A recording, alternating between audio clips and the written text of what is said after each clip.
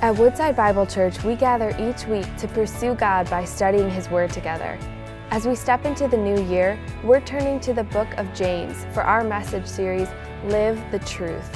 In a culture preaching the power of whatever feels right to you, it's time to set aside positive vibes for a truth you can stand on. Join us as we answer James' call to reject the latest feel-good message for a mature faith.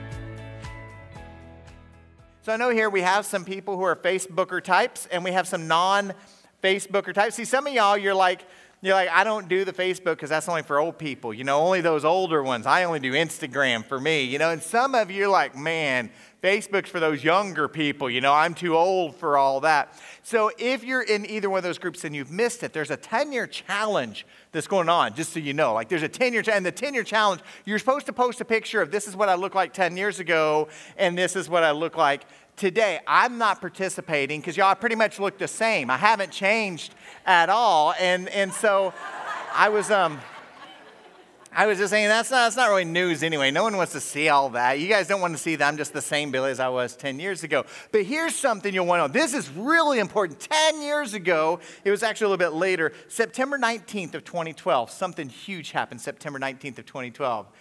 Apple Maps. Oh man, this was a game changer, at least for me. Maybe not for you, but for me, this was a game changer. Apple Maps, which makes me feel like weirdly old because it doesn't seem like a long time ago, like a whole decade. But you know what that means? We have a generation who does not know MapQuest. That's what that means. MapQuest, for some of you, here's what MapQuest. Back in the day, here's how we kind of had to do it. Like, we had to get on our computer, and we had to say, like, here's where I'm starting from, here's where I'm ending from, go. And it would give you all these directions, turn-by-turn directions. Same thing Apple Maps does, except then you had to hit print, and you had to print out all those directions. Before that, if you were going to go somewhere, you had to stop at the gas station and get you a map, and you just had to open the map and draw you a little picture of where you were going if you were wanting to waste the map. Or if you were really high-tech, you had Rand McNally Road Atlas. Raise your hand if you had the Rand McNally. That's right. Okay, half the hands in here. If you didn't notice, half the hands didn't go up. Let me explain Rand McNally. It was a book of maps. So if you were going to go, and you were like awesome if you had the Rand McNally thing. So if you were going to go from here to Florida, you would turn to the M's, Michigan, right? Because that's where you're starting. And you'd be like, okay, here's the major highway that's going to go to Florida. And then I'm going to hit the border for that state to the south. So I need to turn to that other state, O. So I'll go to O for other. That's what O is for. And so I'll go to other, and I'll work my way down through that other state. And that's what I'm going to do. And I'm going to work my way all the way to, and you would just page by page, you'd have to flip back and forth. So you had to do some pre-planning, right? And so today, it's not like that. You guys already know I've shared this with you, but I'm directionally challenged. I really, really am. And so for the first year and a half of being here, I would have to use my Apple Maps just to get home. Like I'd have to be like, where's home? And it would just tell me turn by turn how to go. Because I'm the guy that when I'm driving, anyone else do this? When I'm driving, sometimes I get lost. Even when I'm going like places where I know where I'm going. But I'm like driving, then I'll blink and I'll be like, I don't know where I'm actually at right now. And you can ask Amy, like I really do this. I'm like, where am I? And she's like, no, just keep going. You're going the right way. Anyone else get lost while you're driving? Yes, you make me feel, all four of you, make me feel so much better. So good. Thank you guys for raising your hands. Yeah, we got one. I love when you don't raise your hand and yet the person sitting next to you is pointing for you. And fantastic. You just find new places. Yeah, Travis says, I don't get lost, I just find new places. I think though, here's the thing, is I think sometimes we wish God was like that. I do. I think because we have times where we don't know exactly what to do. We have questions in life. We have decisions we have to make. We have some chaos. And sometimes I think we wish we could just pull out our phones, download an app, and God would say, go left, go right, go forward with your eyes, focus on Jesus, the author and perfecter of our faith. I think sometimes that's what we wish would happen, but that's not the way the Lord works, is it? That brings us to our big idea today. Our big idea is that mature faith seeks out God's wisdom. Mature faith seeks out God's wisdom. Take your Bibles. Let's open up to James chapter 1 this morning. James chapter 1. We started this sermon series last week. James is what's known as wisdom literature. It's called the Proverbs of the New Testament. And James does such a beautiful job of saying, this is wisdom from the Lord, and here's how you apply your faith. You see, the Lord is all-knowing. He knows everything. The word is omniscient. That's the theological word. He is omniscient. He knows everything. And so if God knows everything, which is what Isaiah says, Isaiah chapter 40 says, who has measured the waters in the hollow of his hand and marked off the heavens with a span and closed the dust of the earth in a measure and weighed the mountains in scales and the hills in a balance? Who has measured the Spirit of the Lord, or what man shows him his counsel? Whom did he consult, and who made him understand? Who taught him the path of justice and taught him knowledge and showed him the way of understanding? The answer is no one. No one taught the Lord that, because he's all-knowing. He's omniscient. So if that's true, if God is all-knowing, and if it's true that we have things in life where we don't know exactly what we're supposed to do, decisions to make, chaos we're trying to sort through, relational struggles, how do we gain insight from the Lord? How do we obtain that wisdom that God has so that we know what to do when we're facing those life circumstances? That's what today's passage is going to teach us. How do I approach an all-knowing God so that I will have the wisdom to know what to do in life circumstances? The first thing that we're going to see is God's wisdom is received upon request. You have to ask. Let's start out in verse number 5. James 1, verse number 5. If any of you lacks wisdom, let him ask God, who gives generously to all without reproach, and it will be given him. So James just jumps right in and says we access God's wisdom by asking. If you're in the middle of a situation, you don't know what to do, you need to ask God. You need to ask God for wisdom. He goes on later in chapter 4, verse 2, and says, you have not because you ask not. So why does God do it that way? Like, God could have come up with any kind of system. Why did he create a system where we have to ask him for wisdom? I think it's actually pretty easy. I think the answer is because God wants relationship with us. I think so oftentimes what we do, and maybe you're not guilty of this, but I've certainly been guilty of it.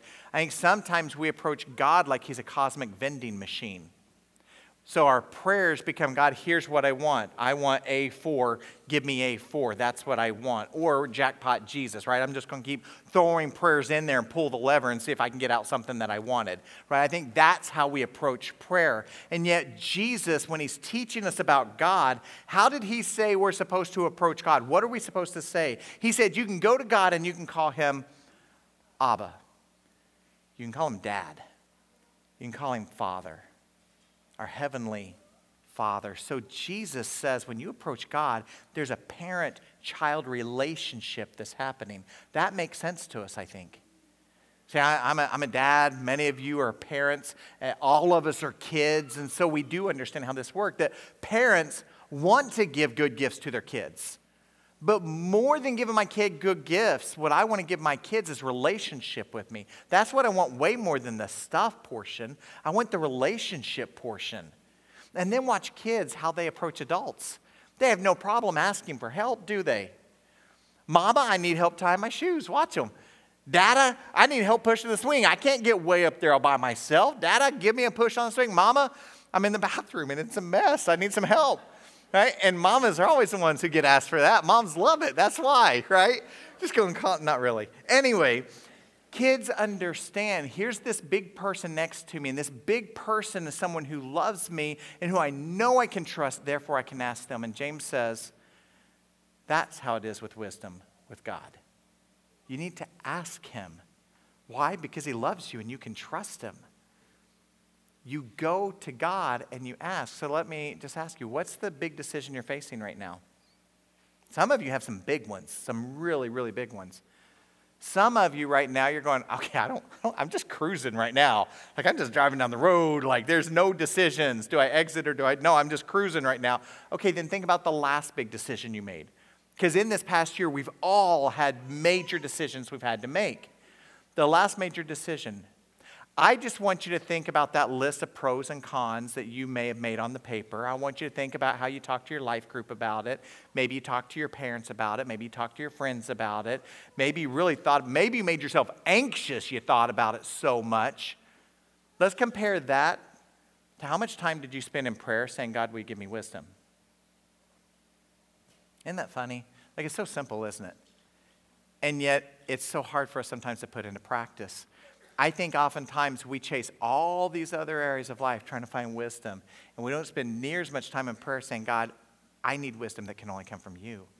Will you give me your wisdom, Lord? I need it. I need your wisdom. So if you have decisions that you're trying to make today, if you're in chaos today, if you got relational stuff, job stuff going on, my encouragement to you is slam on the brakes and spend time asking God for wisdom. Which then brings us, how do we access the wisdom? God's wisdom is requested in faith. In faith. Look at verse 6. But let him ask in faith with no doubting. For the one who doubts is like a wave of the sea that's driven and tossed by the wind. For that person must not suppose that he'll receive anything from the Lord. He is double-minded man, unstable in all his ways. All right, we need to work through this because what James is not saying whatever you want, whatever desire of your heart you have, you just ask in faith without doubting, and God's guaranteed to give it to you. So you just ask. And I say that because there's a few passages in Scripture where I believe there are people, maybe with good intentions, there are people who will take passages of Scripture out of context and they'll weaponize it in a way that hurts the church. And this is one of those. You see, there are those who will say, if you want that car, you just need to pray in faith without doubting because God wants you to have that car. You want that job with that big fat raise, you just need to pray to God without doubting. You need to have faith. He's going to give you that big fat raise. You got that family member who's sick and in the hospital, you just need to pray, not doubt. You just need to have faith and they're going to be healed. That's what, and you guys know how life works. Sometimes you don't get that job. Sometimes you don't get that car. Sometimes that family member dies. And there are those who will say, within the church, there are those who will say it's because you didn't have enough faith. You didn't have enough faith. That's why you didn't get the job. That's why you didn't get the car. That's why your loved one died. Your loved one died because you didn't have faith. Can I just tell you, that makes my insides just clench. Very few things just make me really upset, and this is one of them because I don't even know how to verbalize it. Is it that it's abusive to the church, a spiritual abuse? Is it that it's a shame-ridden kind of theology? Is it this weird prosperity kind of a theology? I don't know. I don't know what it is, but let me just clean some things up because I want you to have the tools you need. If you ever hear something like that, I want you to have the tools you need to know truth from non-truth. Go back to verse number 5. How many times have you heard me say this? When you're reading Scripture, don't just read a verse. Read what's before it, read what's after it so you have the full context. We just read verse 5, didn't we? Verse 5 says this is talking about wisdom. This is not talking about the hospitals. This is not talking about getting a shiny red car. It's not talking about that. It's not talking about getting a new house. It's not talking about any of that. It's talking about getting wisdom from the Lord. That's what this is about. You need to do some better Bible reading, right? I think maybe that's the frustration. It's like we're just going to take a verse instead of reading the Bible. But when you read it, what you see is the truth is this is all about wisdom. It's gaining wisdom when we don't know what to do. That's what this is about. And then let's talk about that doubting word, right? We need to ask in faith with no doubting. Now that seems like it'd be real simple, but it's not. Sometimes we can say the same thing, but we're understanding it differently. So if you go to the dictionary, and you look up doubting, you see a couple major definitions. Doubting can mean uncertainty, or it can mean to distrust. All right, those are different. Being uncertain about something and distrusting is different. James is pressing in this area of distrusting. In fact, the word that's used in Greek is the word diakrino. Diakrino. Now, diakrino is pushing into the justice side of things, right? The distrust, the changing allegiances. That no longer is our allegiance to the Lord. Our allegiance, I talked about just a second ago, didn't I? With this list of how much time do you spend here, making your list of pros and cons and asking mom and dad and reading a book about it, and versus how much time asking God for wisdom. Diakrino, I'm switching allegiances away from the Lord to myself, really, is where my allegiance switches. It's not the Lord who all of a sudden holds position of Lord of my life. It's me and my wants and my desires and my thoughts. Diakrino. I think the best illustration here is the Detroit Lions. I really do. So, my son Gabe, he headed back to school on Friday, but last Sunday he was still here, right? So last Sunday we're watching the Lions game, and the Lions were playing their last game of the season against the Packers, and Gabe all of a sudden he went to school and he loves football now, which is horrible. You know, we're just watching football all the time.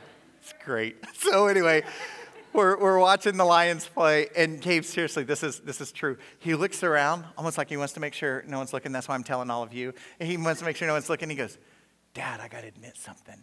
He got real quiet. I said, I leaned forward because I thought, oh, this is going to be good, whatever it is, you know.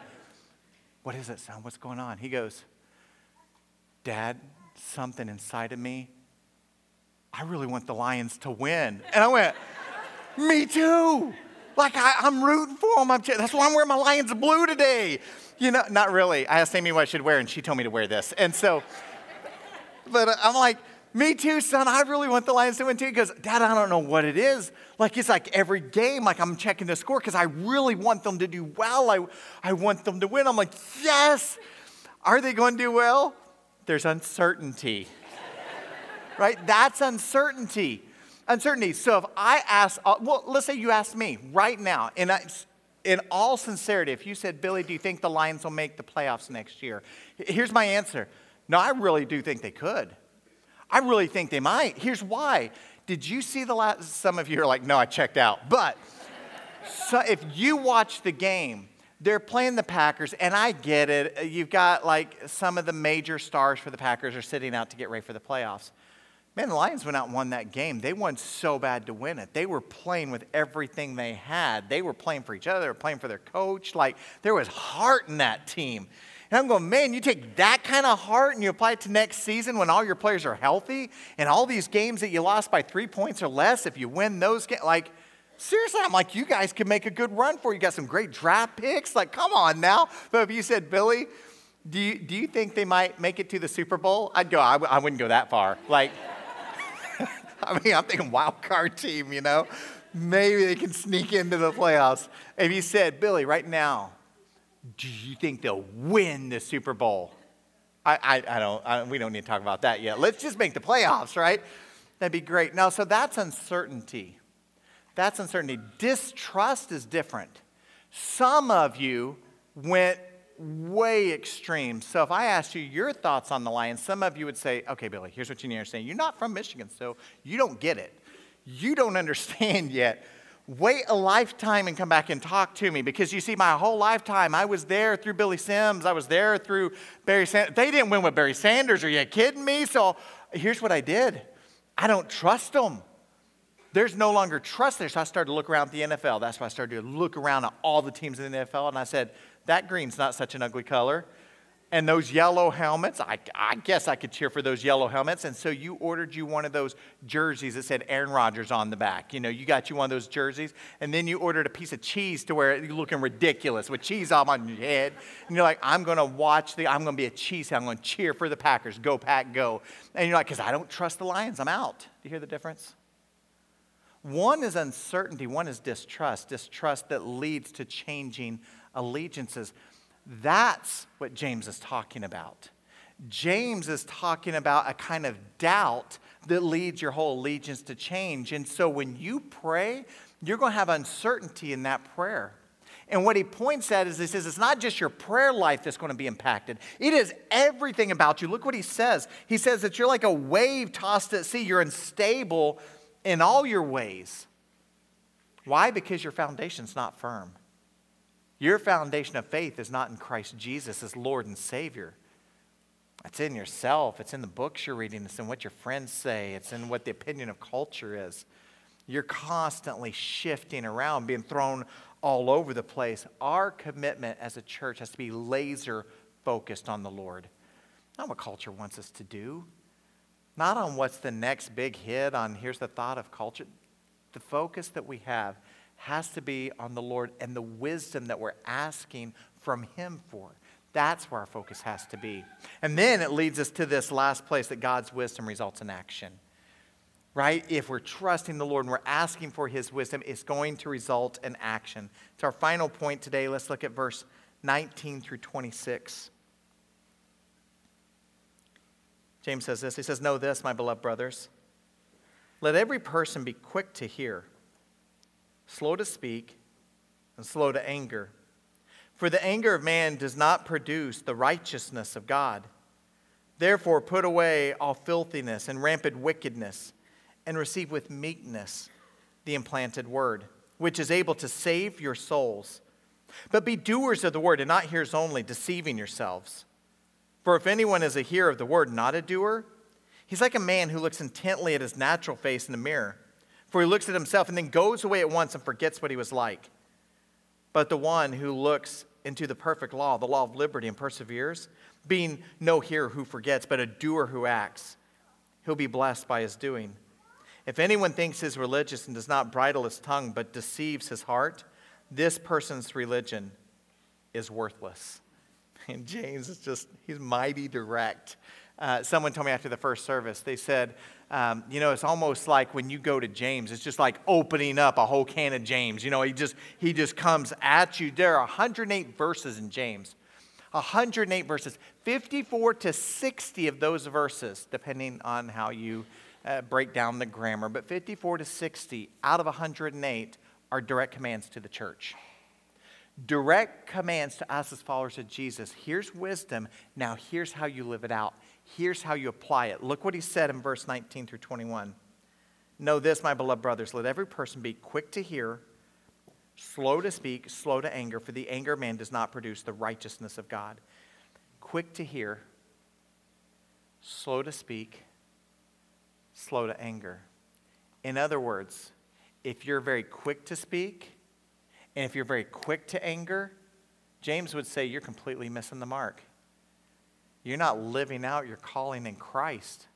You're missing what it means to have a right standing with God. In fact, some of you, I'm just going to give you permission, forget everything else I say today, because this is the thing you need to hear. You almost take pride in having a short fuse with a big boom. You almost love it. Like, I got a short fuse, so you better straighten up and fly right around me. You better do what you're supposed to. Can I just tell you, James says that you're missing the mark. James says that's not what you're called to. That's not who you are. He continues on and says, "Therefore, put away all filthiness and rampant wickedness, and receive with meekness the implanted word, which is able to save your souls."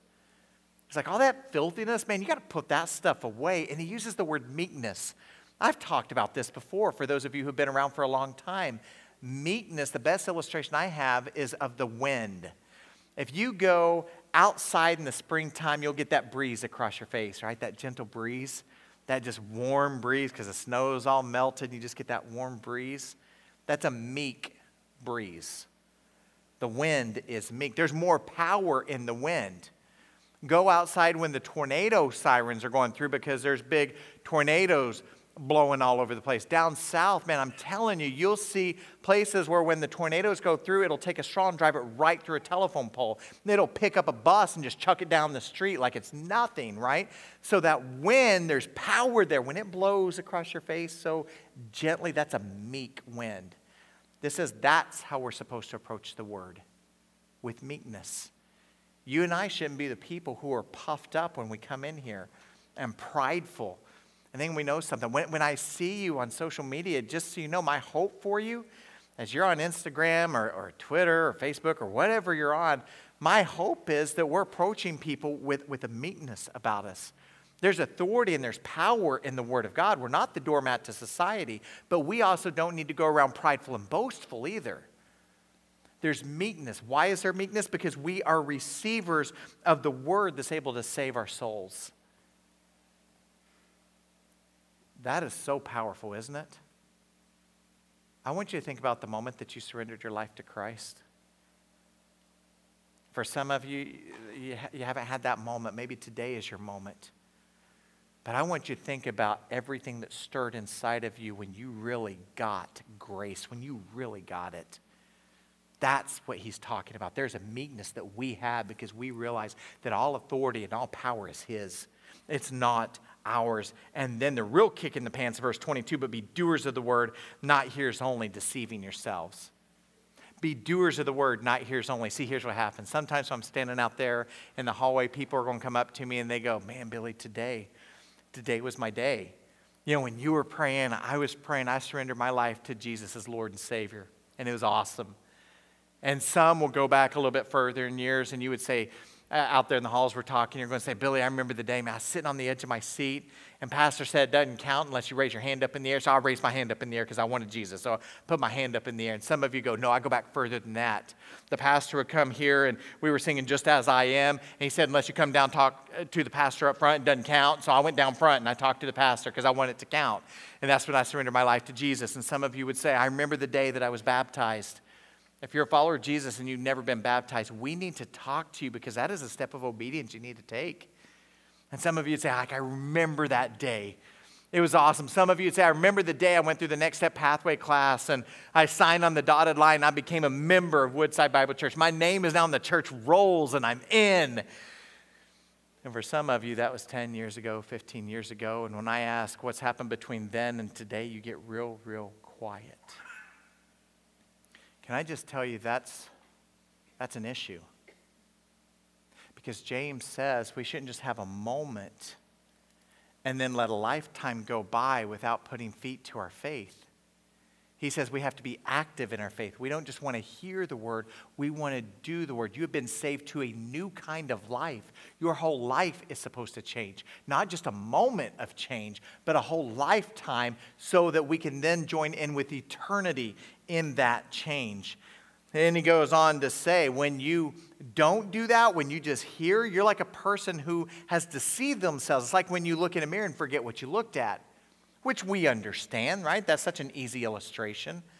It's when you eat something, let's say you had you some Chipotle for work, and you're at work, you're eating your lunch or Chipotle real fast, you got one of those burrito bowl things, you eat it up, and you had extra cilantro on it, and so you're thinking, I need to go check my teeth in the mirror, right? And so you go in the mirror, you check your teeth, sure enough, like half the garden's there in your teeth. You got some pepper in there, you got all kinds of stuff happening. It'd be like if you just looked at yourself, doing the thing, and you wash your hands, you didn't do anything about your teeth, you just walked right back out. That'd be weird, wouldn't it? Or if you're on a date, like you're on a date and you got on your fancy pants, and you're so excited about your date, and it'd be like if your date kept doing this to you. And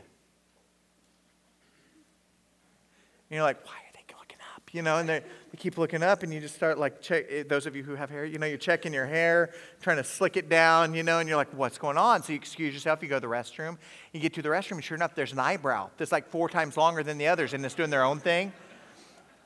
Okay, now you guys are the same as the first service. In the first service, it's like all the guys who are like, yeah, I know that feeling. And the girls are just like, that's funny. I've seen him, with the eyebrow thing. And so maybe for everyone else, maybe it's not an eyebrow thing going rogue. Maybe it's a nose thing or maybe a teeth thing, whatever. James is saying, don't be the eyebrow kid. Don't do that. Don't be the nose kid. Don't be the teeth kid. Don't look in the mirror. Just give yourself a thumbs up and walk back out there. What sense does that make? We shouldn't just be hearing the word. We should be actively pursuing this. Verse 25, he says, the one who looks into the perfect law, the law of liberty, and perseveres, being no hearer who forgets, but a doer who acts, he'll be blessed in his doing. James says, in Christ we are free. In Christ we are free. You guys remember this from like a month ago. We have God's ways, and we are off trapped in sin and death doing our own thing, right? We are trapped into sin and death, but through Christ, all of a sudden now we become a son or a daughter of the Most High. We become free to live under the law. We become free to live under the ways of God. We get to be free to be his sons and daughters. How incredible is that? We no longer are trapped in this place of trying to do our own thing, trying to measure up our own way, trying to make up our own law, but now we can come under God's ways. There's freedom and protection under that.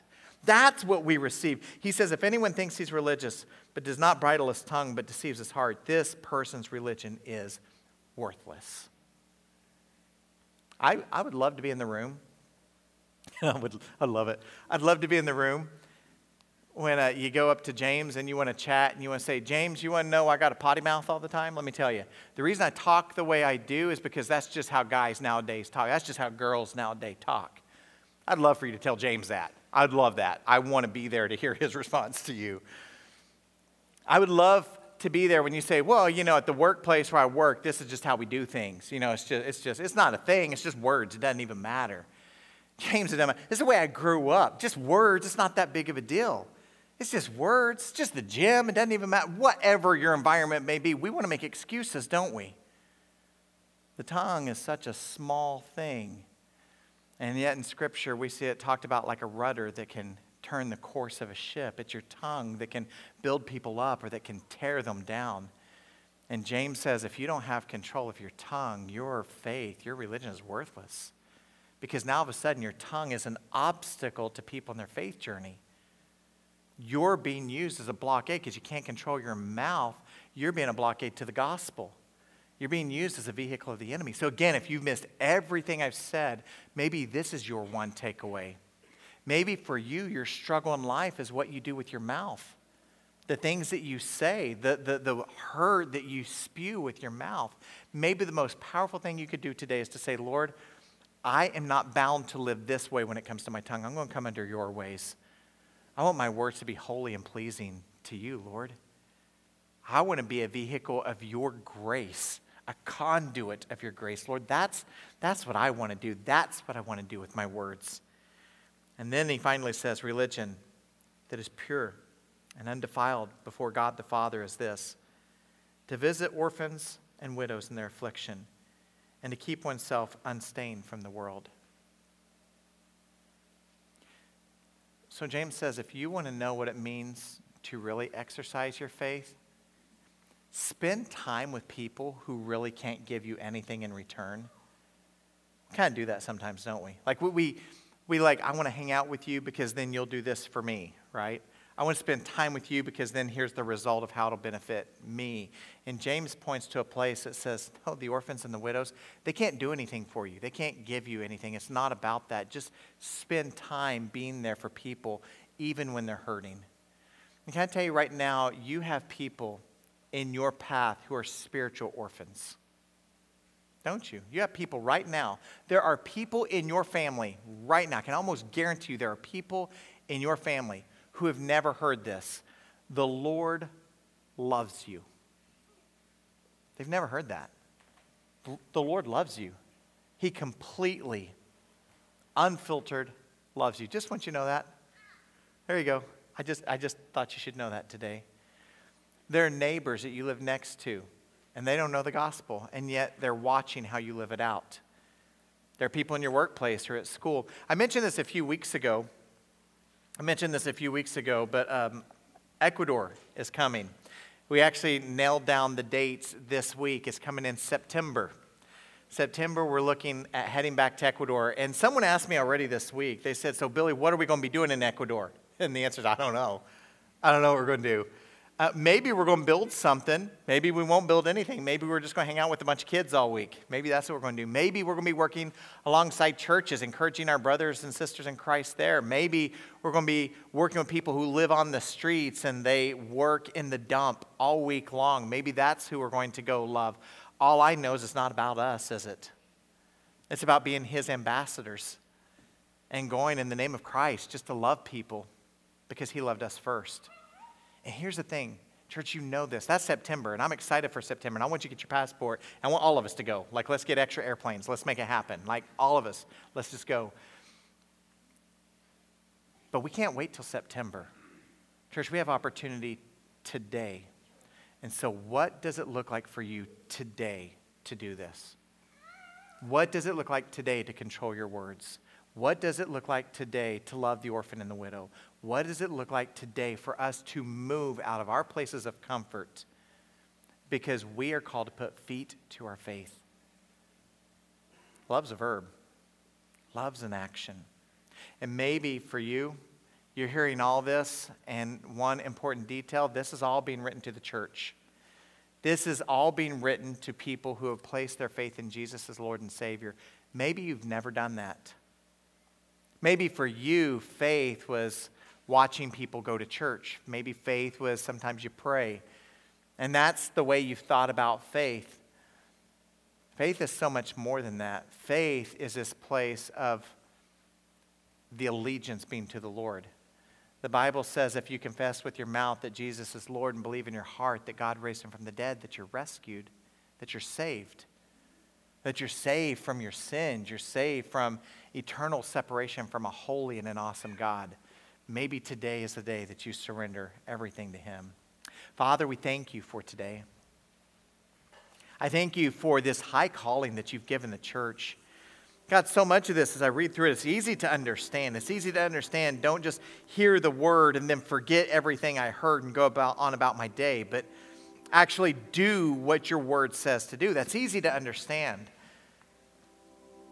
So God, I pray that you forgive us. Forgive us for those times where we so quickly forget. And we start to make life about us and not about you. Because it's not about us. Your name, your renown is the desire of our hearts. So God, I pray for my brothers or sisters in this room that they are struggling because they've got some decisions in front of them. And they're not sure exactly what to do. Maybe there's work stuff or relational stuff. Maybe it's stuff with family. And they're not sure exactly which direction to take. God, will you give them wisdom? Will you show them in a crystal clear way exactly what they're supposed to do? Lord, for our Chesterfield campus, I pray for the leadership there that you continue to give wisdom and discernment this morning. That you give a peace that comes only from the Holy Spirit. Lord, I pray for anyone in this room who maybe is in a spot of going, I've never given my life to Christ. I pray that in the quiet of this space, they have the courage just between you and them right now to confess that they believe. They believe, Lord, that you love them. That their eyes are open to the fact that they've sinned. They've fallen short of perfection. They've fallen short of holy. Because God, your word says that the wages of sin is death. It's eternal separation from you, forever separated. And we try so hard, God. We try so hard on our own to try to bridge that gap on our own and try to fix everything. But God, we know on our own we can't. That's why we keep trying new ways. And I'll just try this harder, and I'll just try to be better. So God, I pray for clarity in the gospel that they understand that that's why Jesus came and he lived and he died and he lived again. He lived that perfect and sinless life. He was the perfect substitution on the cross for us. He paid for our sins on the cross. Lord, I pray for that place of total surrender in these moments. For people to be able to say, with hearts open, with hands up, to be able to say, God, I surrender everything to Christ today. I'm placing my faith in Christ alone as my Lord and Savior. Not just for this moment, but Lord, so that I can walk out my faith as Christ. Lord, continue to show us what it means to love you more. But to love you more means to be more obedient to you. Continue to show us what it means to love others more. God, that's hard. That can be so hard. And yet, we see in you someone who loves us even when we're not easy to love. So help us to love others. Lord, more than anything, we pray that you're glorified. You're glorified through our prayers. You're glorified through our worship. You're glorified through the way we encourage each other, through the way we challenge each other. Lord, we pray that you are honored and glorified by all that we are. Thank you for calling us to be your church. In Jesus' name we pray. Amen. Amen. Church, let's stand as we close our morning worshiping together. Thank you for joining us as we study God's Word together. We would love to hear how God is moving in your heart and get you connected into the Woodside Bible Church family. Head to woodsidebible.org/connect to introduce yourself today.